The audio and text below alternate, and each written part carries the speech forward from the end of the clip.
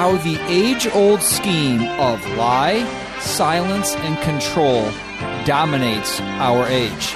That is a topic we'll discuss today right here on the Christian Worldview radio program, where the mission is to sharpen the biblical worldview of Christians and to proclaim the good news of Jesus Christ.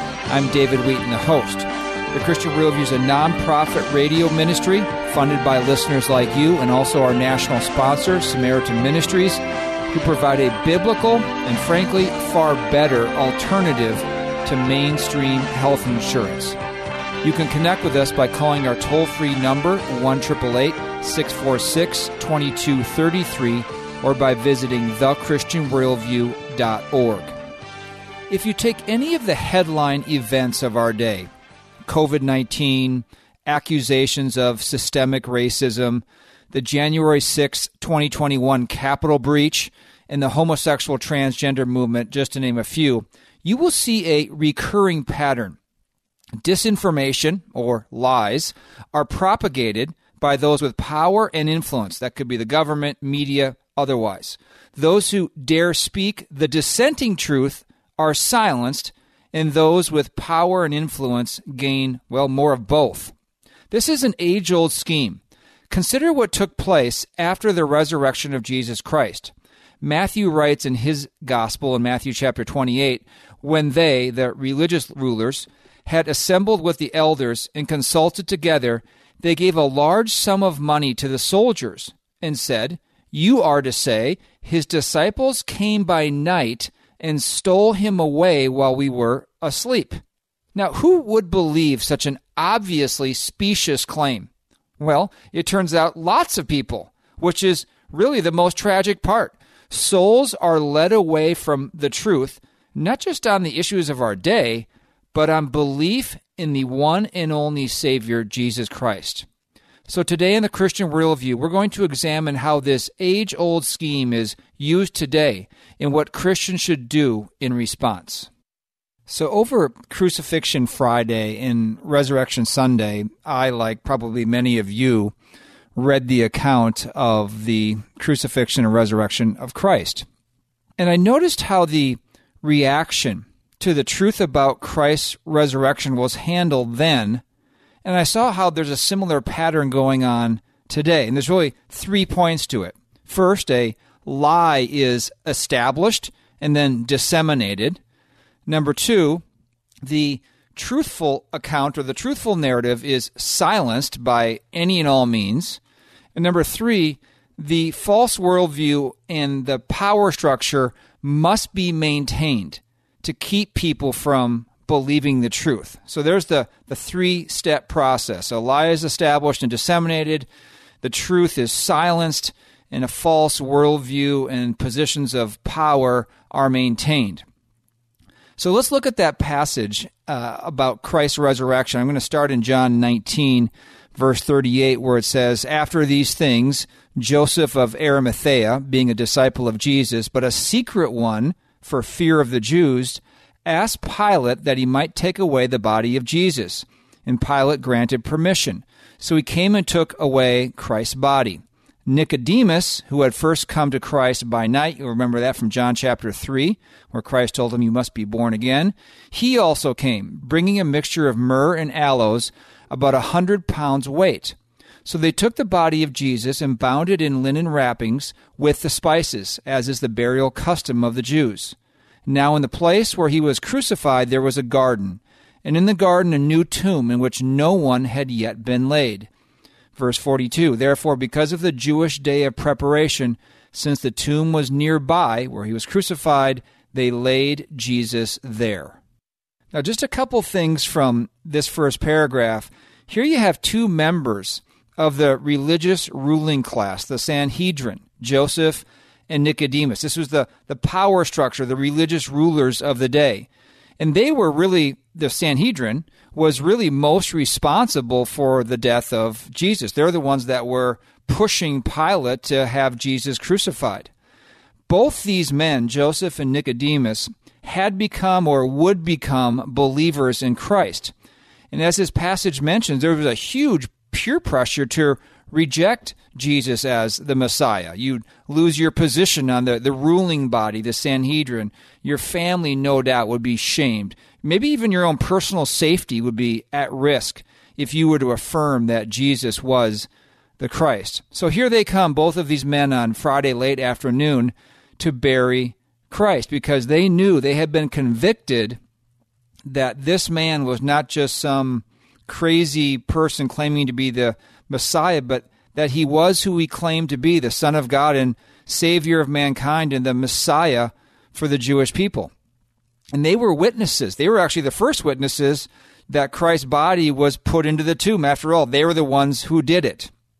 Now, skipping to another gospel in Matthew chapter 27, starting in verse 62, the narrative continues. Now, on the next day, the day after the preparation, the chief priests and the Pharisees gathered together with Pilate and said, "Sir, we remember that when he was alive, that deceiver," referring to Christ, said, "After 3 days I am to rise again. Therefore, give orders for the grave to be made secure until the 3rd day. Otherwise, his disciples may come and steal him away and say to the people, 'He has risen from the dead.' And the last deception will be worse than the first." Now, verse 65, Matthew 27, Pilate responds and says to them, "You have a guard. Go, make it as secure as you know how." And they, the religious rulers, went and made the grave secure, and along with the guard, they set a seal on the stone. So here you have the religious leaders, Pharisees, Sadducees, the chief priests, scribes, these people who are the religious leaders of Israel.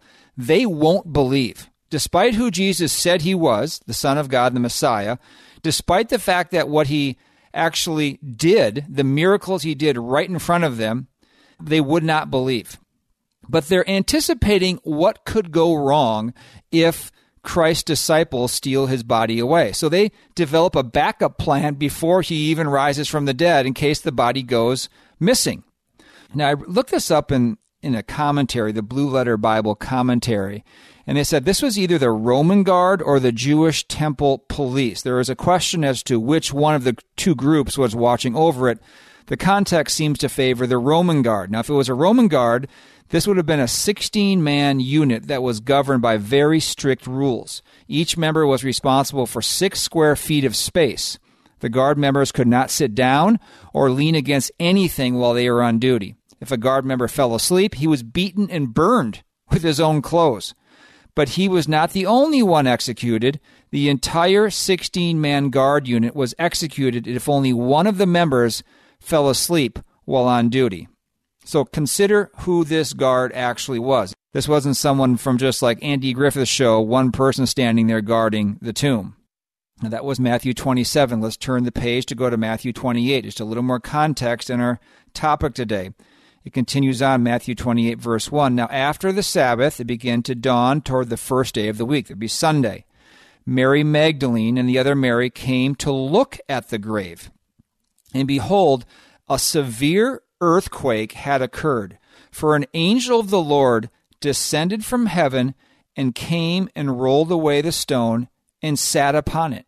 And his appearance was like lightning, and his clothing as white as snow. Verse 4, the guards shook for fear of him and became like dead men. Verse 5, the angel said to the women, "Do not be afraid, for I know that you are looking for Jesus who has been crucified. He is not here, for he has risen just as he said. Come see the place where he was lying." Verse 7, go quickly and tell his disciples that he has risen from the dead, and behold, he is going ahead of you into Galilee. There you will see him. Behold, I have told you.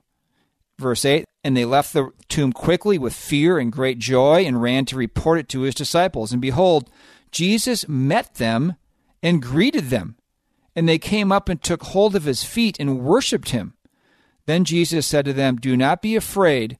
Go and take word to my brethren to leave for Galilee, and there they will see me." Now here's the truth. This is what actually happened regarding Christ rising from the grave. Earthquake occurred. angels came, rolled away the stone.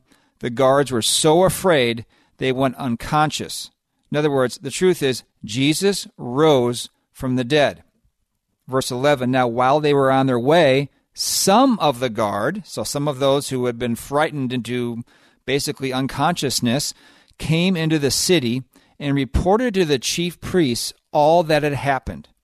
And when they had assembled with the elders and consulted together, here comes the lie, they gave a large sum of money to the soldiers and said, you are to say, his disciples came by night and stole him away while we were asleep. And if this should come to the governor's ears, Pilate's, we will win him over and keep you out of trouble. And they took the money and did as they had been instructed. And this story, this lie, this disinformation was widely spread among the Jews, as is to this day. So here you see this threefold repetition of what takes place. First of all, a lie is established and disseminated. The guards report to the religious rulers what happened. They are eyewitnesses to what happened, at least to a certain extent, before they went unconscious. The response by the chief priests and the leaders should have been, well, wait a second here. Let's investigate this. What's the truth? I mean, what happened here? And if this truly is what happened, this truly must be the Son of God, and therefore we must believe in him. Well, that's not what their response was. It was willful unbelief despite the facts right in front of them. I mean, don't bother me with the facts. They consulted together to establish and then disseminate a lie. They paid off the soldiers. They created what's called fake news, right? The disciples had stolen the body.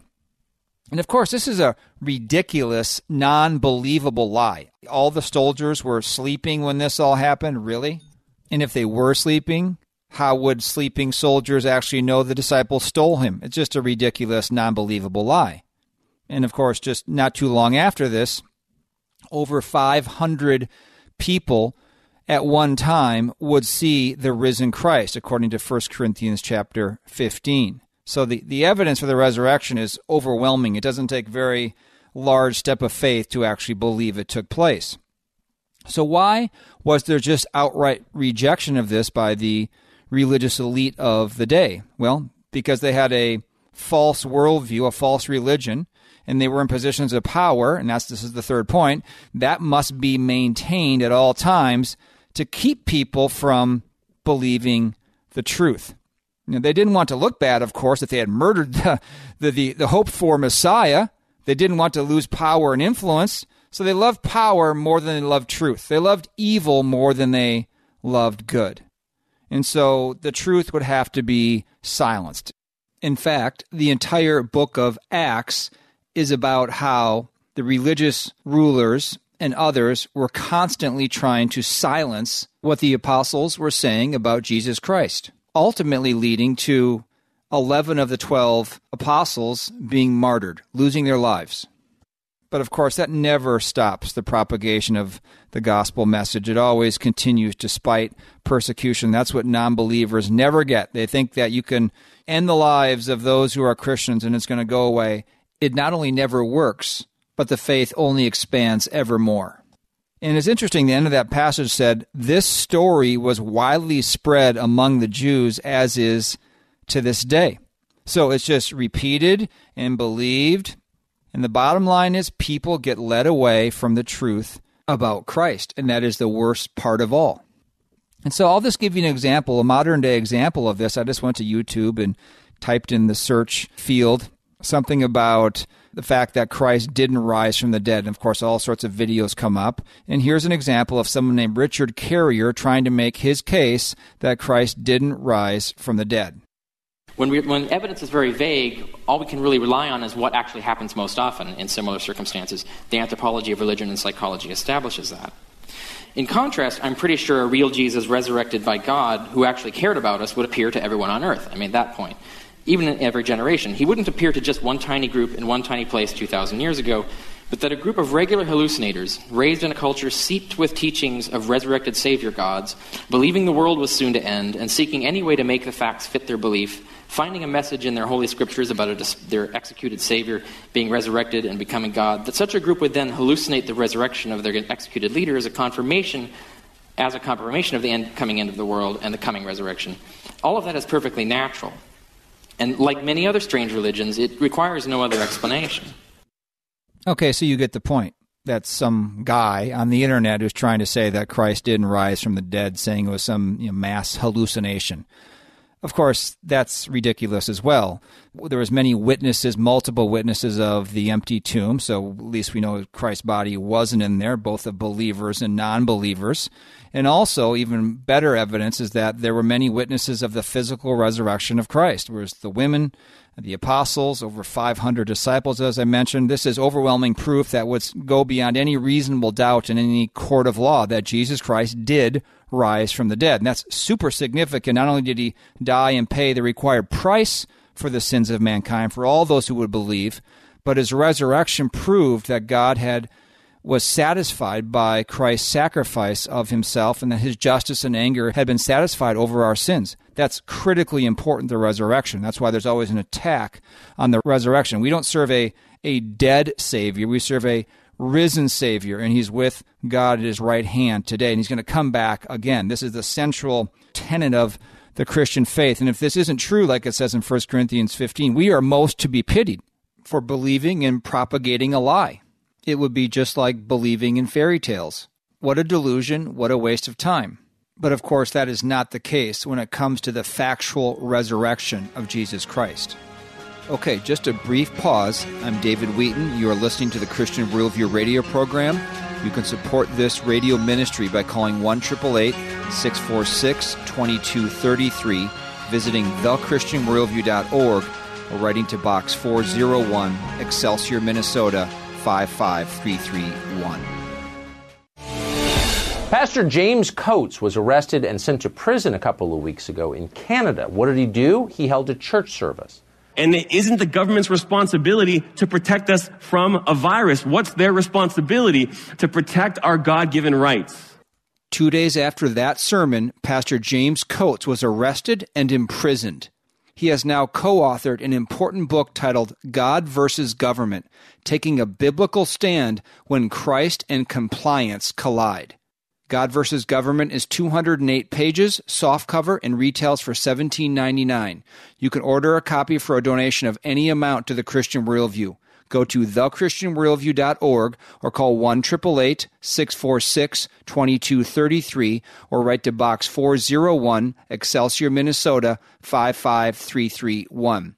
That's 1-888-646-2233 or thechristianworldview.org. David Wheaton here, host of the Christian Worldview radio program. Listeners are often surprised to learn that we as a ministry pay to broadcast on the radio station, website, or app on which you are listening today.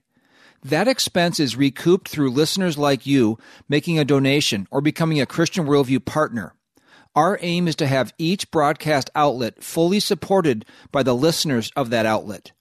If you would like to help us in our mission to sharpen the biblical worldview of Christians and to proclaim the good news of Jesus Christ, go to thechristianworldview.org and click on Donate.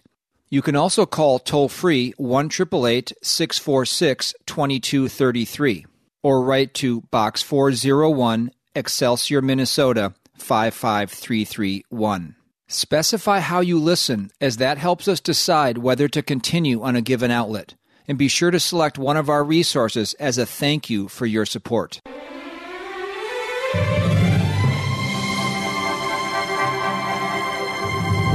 And welcome back to the Christian Worldview. I'm David Wheaton. Visit our website, thechristianworldview.org, where you can subscribe to our free weekly email and annual print letter. You can order resources for adults and children and support the ministry.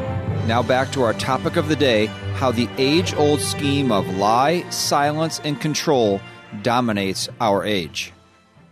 So again, here's how it works. A lie is established and disseminated. That's what the religious leaders did. The disciples stole him. Number two, the truth is silenced by any and all means. Back then, they would just hunt down and arrest and even martyr anyone who would proclaim the truth. And number three, the reason they did it is because they had a false worldview. and their power had to be maintained to keep people from believing the truth. They're agents of Satan trying to blind people from coming to the truth. And this age-old pattern, if you haven't noticed, has become all too common today in our country. And I just wrote down a few different examples of this. COVID-19, the death of George Floyd by the police officer here in Minneapolis, the January 6th protest at the Capitol, and of course the homosexual transgender movement as well. Those four examples, I think, are so clear as to how this age-old scheme takes place today. I mean, just consider COVID-19. This virus comes from China. The government, those in authority, recognize this as a perfect means to consolidate government authority, to get more of it, to move towards globalism, maybe even depopulation. Instead of just protecting those who are vulnerable to this virus, the old or those who have underlying conditions, all these different things are enacted. Social distancing, remain 6 feet apart. Lockdowns of businesses and churches and so forth. Wear masks, even cloth masks, and vaccine mandates. All of this is instituted. And then secondly, the truth is silence. Social distancing and lockdowns are harmful to the social needs of people and to the economy, of course, to the church as well. Masks don't work. The basic cloth mask doesn't do anything for the transmission of this virus. We found out the vaccines are basically highly ineffective and actually harmful. People get adverse events from these vaccines, even death.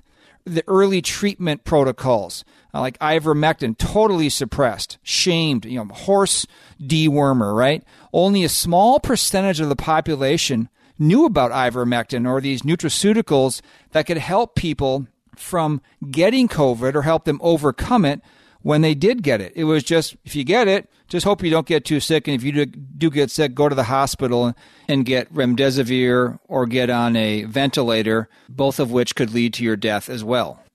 Meanwhile, the truth is silenced on social media. Accounts are canceled. Dissenters shamed. The same pattern takes place. And you get to the third point. The result of this is that the false worldview and power gained keep people from believing and knowing the truth. I mean, think how many lives were lost or were harmed because the truth wasn't allowed to be known. The lie, the silencing of truth, and the false worldview and power maintained. Take the example of George Floyd. The death of George Floyd right here by the Minneapolis police officer Derek Chauvin. What happened was that George Floyd had gone into a store and passed a fake $20 bill. Police were called. He resisted arrest for quite a while. Then he died shortly after being apprehended by police and with him face down on the pavement with the police's knee on the back of his neck for about 8 or 9 minutes. Now, was it drugs in his system that actually led to his demise? Was it a health condition or was it the knee in the neck? I mean, I think it's very hard to be conclusive of that, but that's actually what happened. So the lie immediately started to get out there that this was an innocent victim of racist police brutality. It proves that we're systemically racist. We need to defund the police. We need to institute critical race theories in every element of society to overcome the injustice that this country is founded and built upon. There was nothing told, very rarely told, about the violent criminal history of George Floyd, or the fact that he had resisted arrest leading up to this. Nothing in the trial, by the way, about any racist motive that the police officer had against this black man. And the dissenters to this, if you bring up a alternate reality to people, oh, well, you're just a racist for bringing it up. You have white fragility. And then going to point 3 again, the same pattern, the false worldview and power gained to keep people from believing the truth. It's all meant to weaken Christian America by asserting systemic racism. The country has become more divided. The curriculum in schools has been altered. There was a summer of riots. There's violence in our big cities now. And the overall motivation to consolidate government power by letting society break down has been achieved. The same threefold repetition. Let's discuss one more incident with the example of what took place on January 6th, 2021 with the protest that turned into a Capitol building trespass and riot. Not an insurrection. Insurrection is taking over of government. That did not take place. It was trespassing and kind of a semi-riot at the Capitol, violent disturbance of peace by a crowd. That's the actual definition of a riot. So what happened? Well, there was a non-armed trespass of the Capitol. Hundreds of thousands of people had gathered in Washington, D.C. to protest that the presidential election of 2020 was fraudulent. And this was the day, January 6th, that Congress was going to certify the election, and all these people came to Washington, D.C. for a, quote, Stop the Steal rally in favor of Donald Trump, totally in their rights to do so. You remember back to the 2020 election that Joe Biden purportedly received the most votes in the history of this country, 81 million. And people saw that and thought, there's no way. He hardly even campaigned. He'd been a career politician. He's not an inspiring person. There's no way he could have gotten 81 million votes, the most in history. The voting rules have been changed in this presidential election due to COVID-19. You've got to keep people away from the polls and voting on election day, so they allow people to vote early, to mail in ballots. And of course, this is just ripe for fraud. There was all sorts of discrepancies, which I won't get into now. We covered this last year in the program. And then it would be taken to the courts, and the judges wouldn't even address the challenges. So the first step in this age-old scheme comes the lie. It was called the most fair election in history. The second point of the scheme is that the truth was silenced. If you didn't believe in the election that it was free and fair, you were an election denier. If you do a Google search for evidence of 2020 election fraud, you'll just get pages and pages full of left-wing sources about how it was all a lie, that the election was not fair, and it's all conspiracy theory. Go to the third point. Again, why is this the case? Because you have to maintain this false worldview and this power to keep people from knowing and believing the truth. You can't have a nationalist like Donald Trump back in power. That's going to threaten the push for globalism.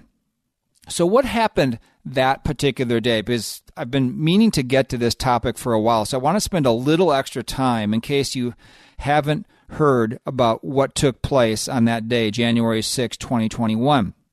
So as Donald Trump was speaking that day, people were already breaking through the barriers that were set up as a perimeter to the Capitol building where the Congress was meeting to certify the election.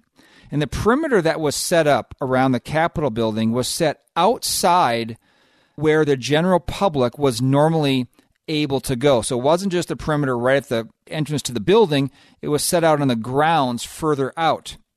So understandably, once that perimeter, once some of the barricades had been removed or the fences removed, people who didn't see those barricades removed wouldn't have any idea that they weren't allowed to go further onto the grounds toward the Capitol building. From that point, hundreds of people went into the Capitol building. Some walked right in through open doors, some broke windows or violently entered. And when they got into the Capitol building, they generally walked around, protested, went into rooms, took pictures of themselves, pushing back and forth with the security that was resisting. And it's notable that no guns were recovered from this so-called insurrection. I mean, what kind of an insurrection is that?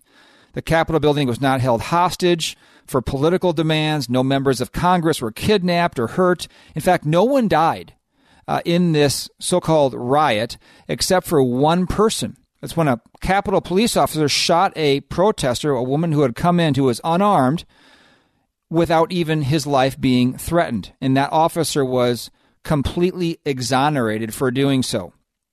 Now, following this, the Justice Department conducted the largest manhunt in U.S. history to track down every single person who had trespassed on the Capitol grounds. Hundreds of people were arrested and held in jail. Even to this day, some in solitary confinement awaiting trial. Think about that. We are now a year and 4 months beyond that particular incident, and people are still in jail awaiting trials. This is America? Again, this was trespassing, or maybe you could call it egregious, violent trespassing for those who broke through windows and so forth, or rioting at most. People don't get held in jail for over a year in solitary confinement for rioting unless someone is murdered. Now, I say this fully acknowledging that those who break the law should face reasonable consequence before the justice system for trespassing into the Capitol. But the biggest element of this is something that I don't think very many people know about. The question is twofold. How did people get in so easily to the Capitol building? Why did the police sort of stand back, some of them at least, and allow people to come in? And who were the inciters of this, and why were not they arrested? I mean, the Capitol building has to be defended at all cost, right? This is one of our most prominent national landmarks in this country.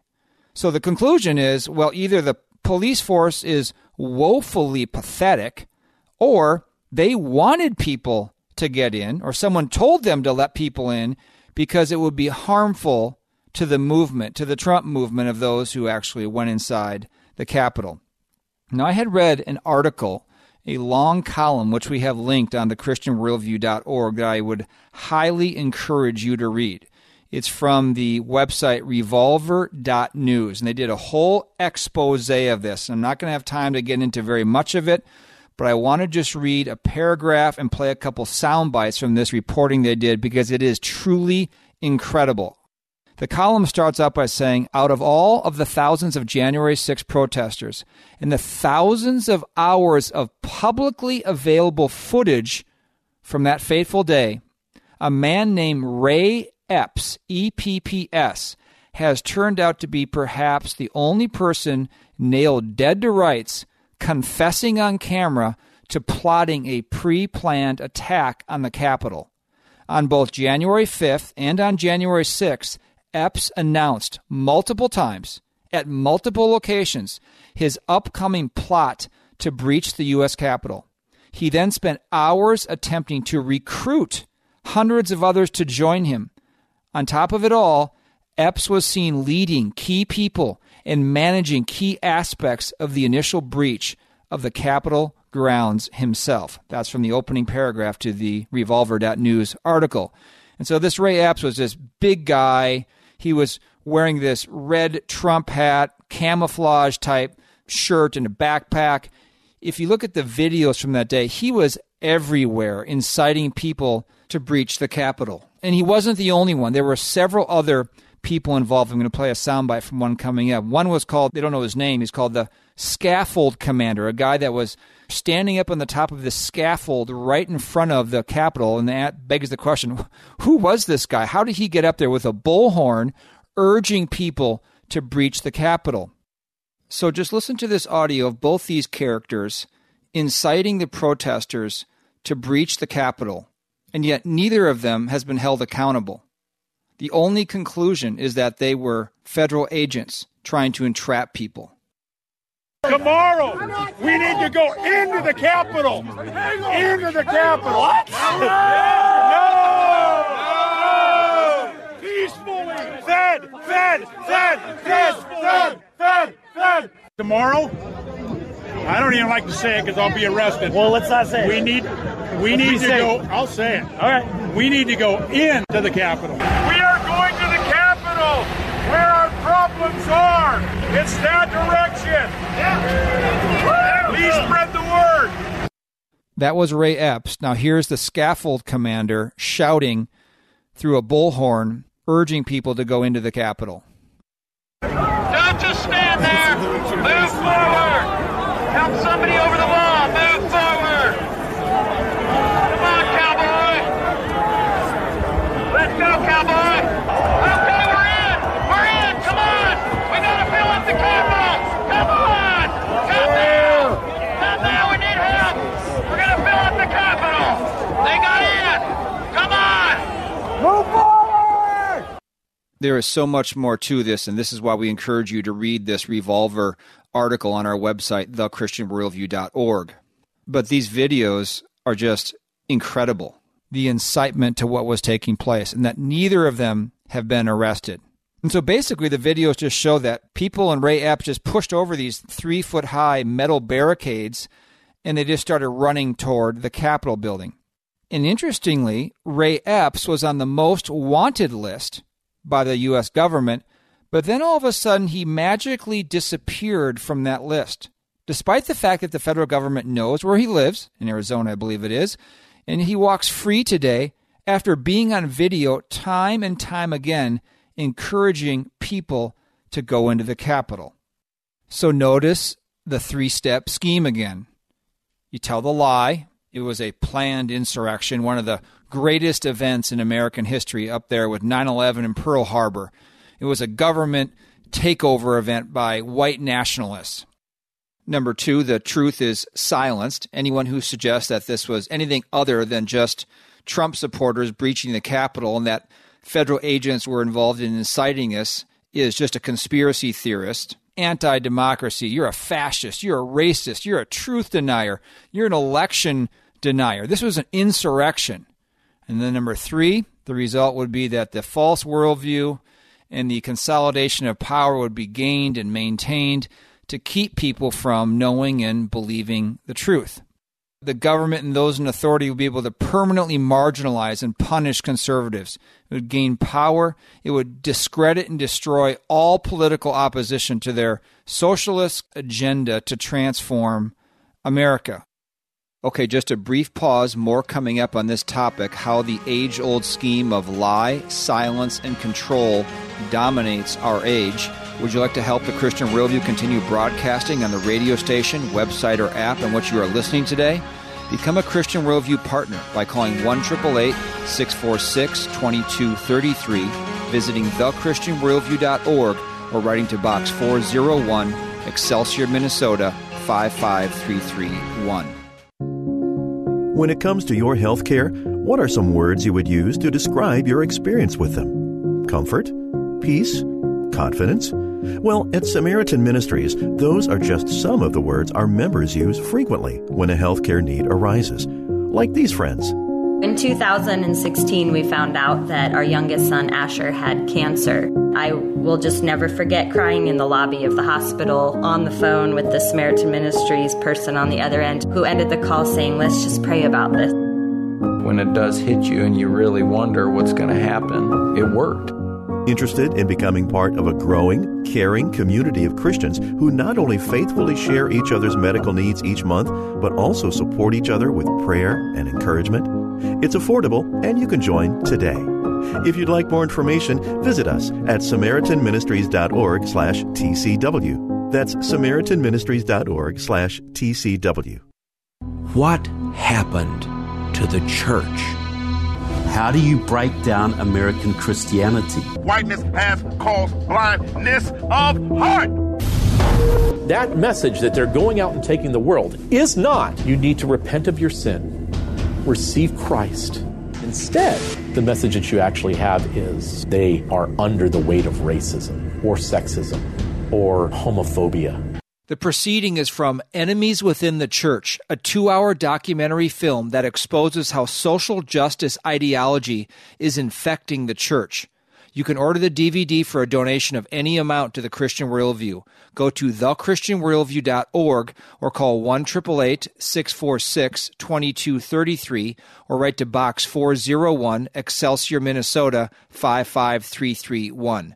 That's 1-888-646-2233 or thechristianworldview.org.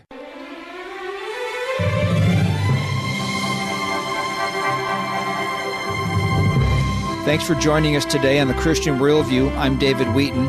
Just a reminder that today's program and past programs are archived at our website, thechristianworldview.org. Transcripts are also available. Now back to the topic of the day, how the age-old scheme of lie, silence, and control dominates our age.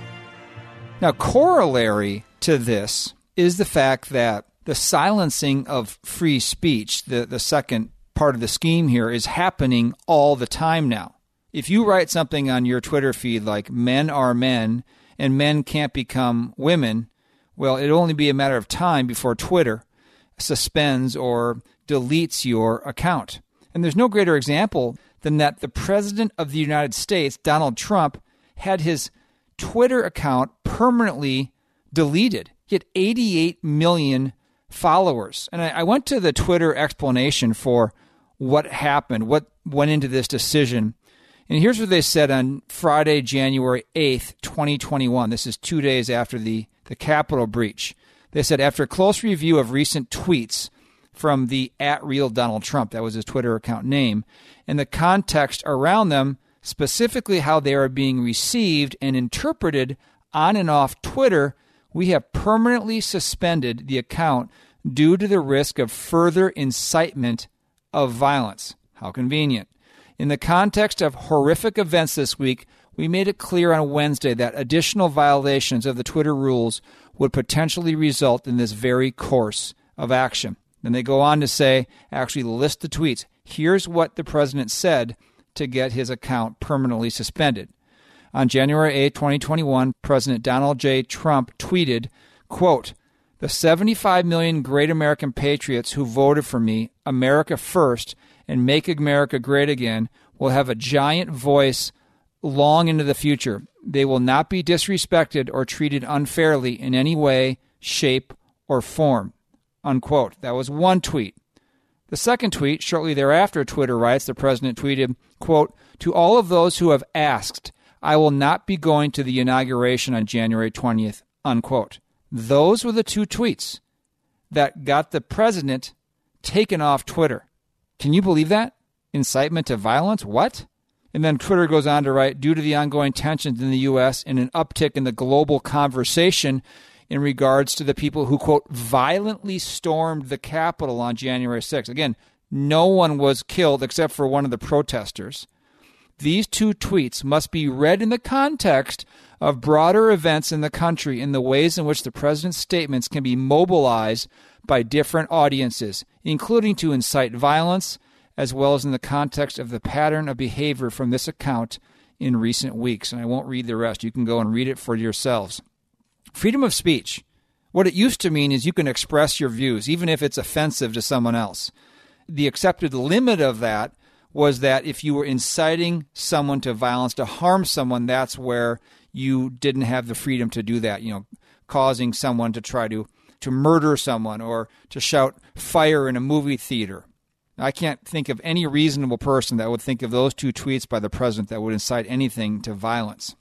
But this is the insidious ploy of the left now, is to categorize anything that can be perceived as hurtful as inciting to violence, whether against a person or potentially leading that person to self-harm. So if you say something that offends someone, well, that's violence because that person might harm themselves or another person might harm them.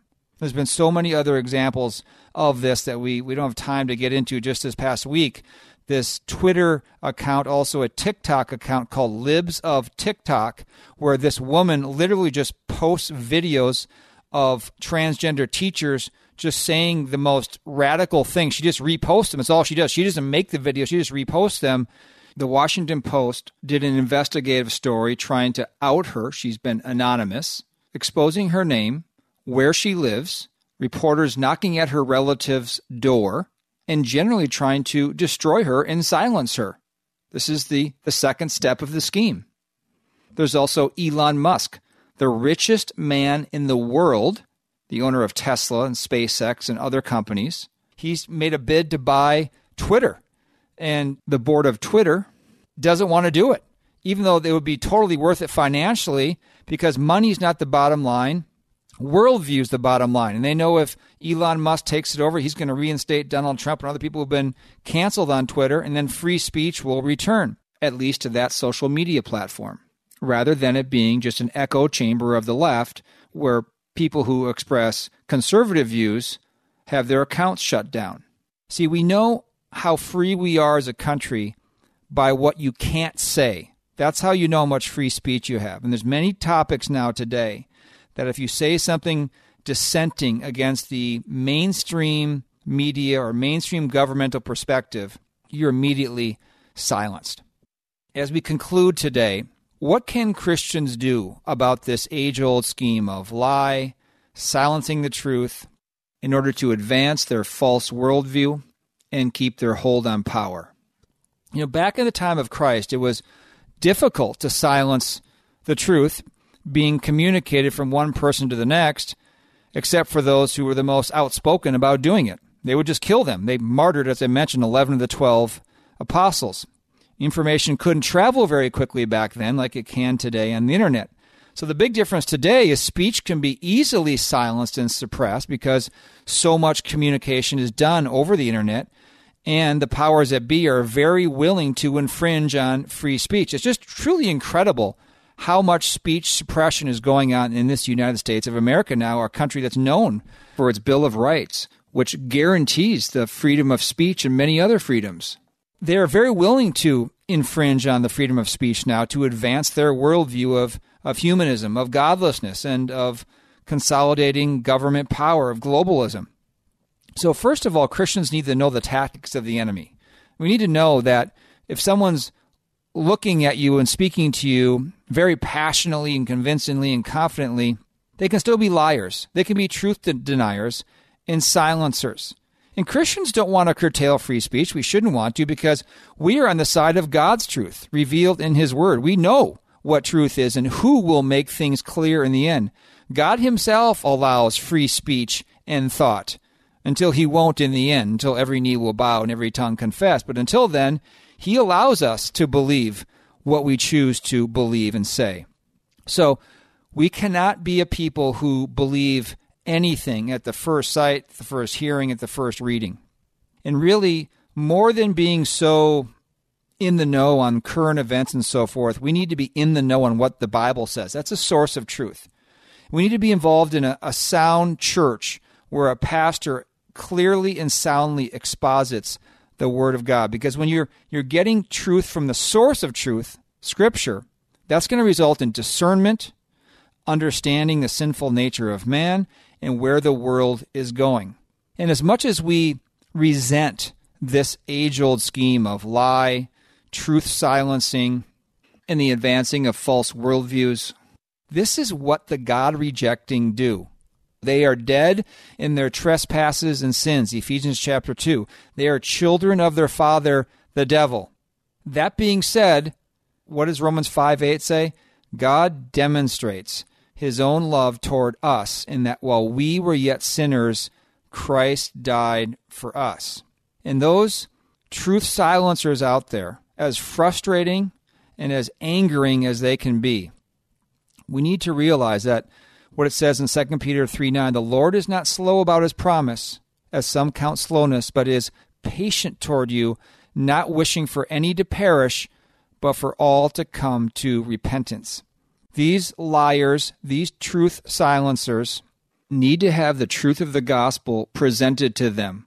Most will reject it, but some might be saved, and that's our call. So let's not be distracted from our mission by our anger and resentment toward those who advance lies and silent speech, but let's be faithful proclaimers of the gospel.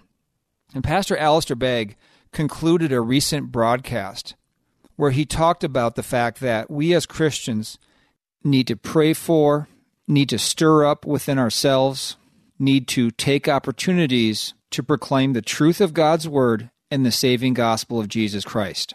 Here's Alistair Begg. The message is for everyone who believes.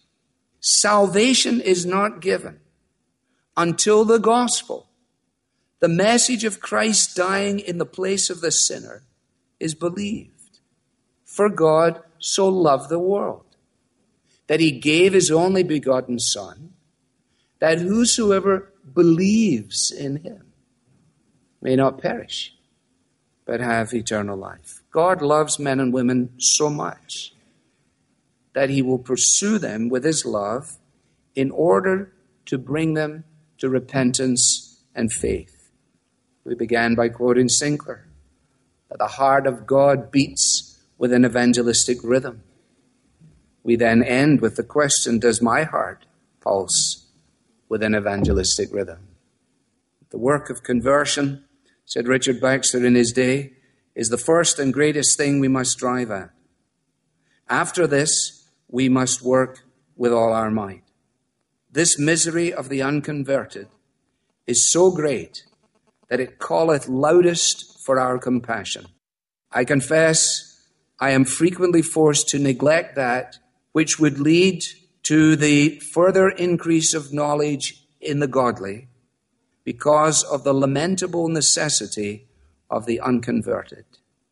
Who is able to talk of controversies or of nice unnecessary points while he sees a company of ignorant, miserable sinners before his eyes.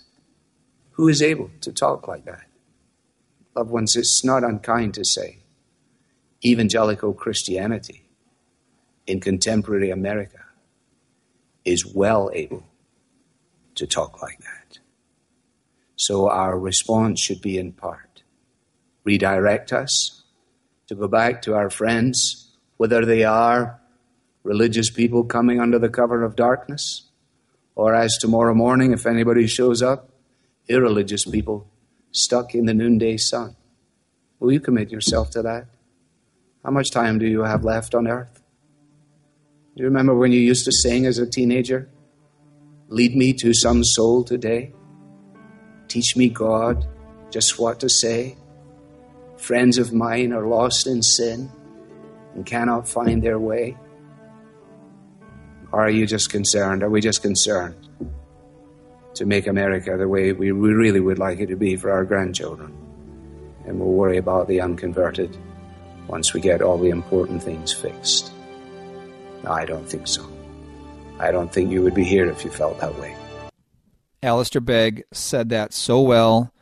We should be informed of the darkness, know about what's taking place, this threefold scheme that we talked about today, of the lie, of the silencing of truth, of the advancement of a false worldview, and the consolidation of power. That's what the wicked do. Let's know that, but let's never forget our mission, the Great Commission, to be ambassadors for Christ, to proclaim the good news of salvation to souls that are enslaved to sin in our fallen world. If you understand that you have sinned against God and deserve His judgment, please go to our website, thechristianworldview.org, and click on the page, What Must I Do to Be Saved? That is a universal need that each and every one of us has. For us as sinful people, how can we be made right with a holy God? The gospel answers that question. The person and work of Jesus Christ on our behalf on the cross that we remembered and celebrated at Easter is the key to being forgiven, reconciled to God, and being granted eternal life in heaven. You must receive God's offer, God's gift of His Son, by faith alone, apart from any trust in your own works. Thank you for joining us today on the Christian Worldview. Thanks also to our Christian Worldview partners and Samaritan Ministries for funding today's program. In just a moment, there will be lots of information about this nonprofit radio ministry. Let's be encouraged. We may live in a challenging world where the lie rules the day, but we know where the truth is. Jesus Christ and His Word are the same yesterday and today and forever. So until next time, think biblically, live accordingly, and stand firm. The mission of the Christian Worldview is to sharpen the biblical worldview of Christians and to proclaim the good news of Jesus Christ. We hope today's broadcast encouraged you toward that end. To hear a replay of today's program, order a transcript, or find out what must I do to be saved, go to thechristianworldview.org or call toll-free 1-888-646-2233. The Christian Worldview is a listener-supported, nonprofit radio ministry furnished by the Overcomer Foundation. To make a donation, become a Christian Worldview partner, order resources, subscribe to our free newsletter, or contact us, visit thechristianworldview.org, call 1-888-646-2233, or write to Box 401, Excelsior, Minnesota 55331. That's Box 401, Excelsior, Minnesota 55331. Thanks for listening to the Christian Worldview.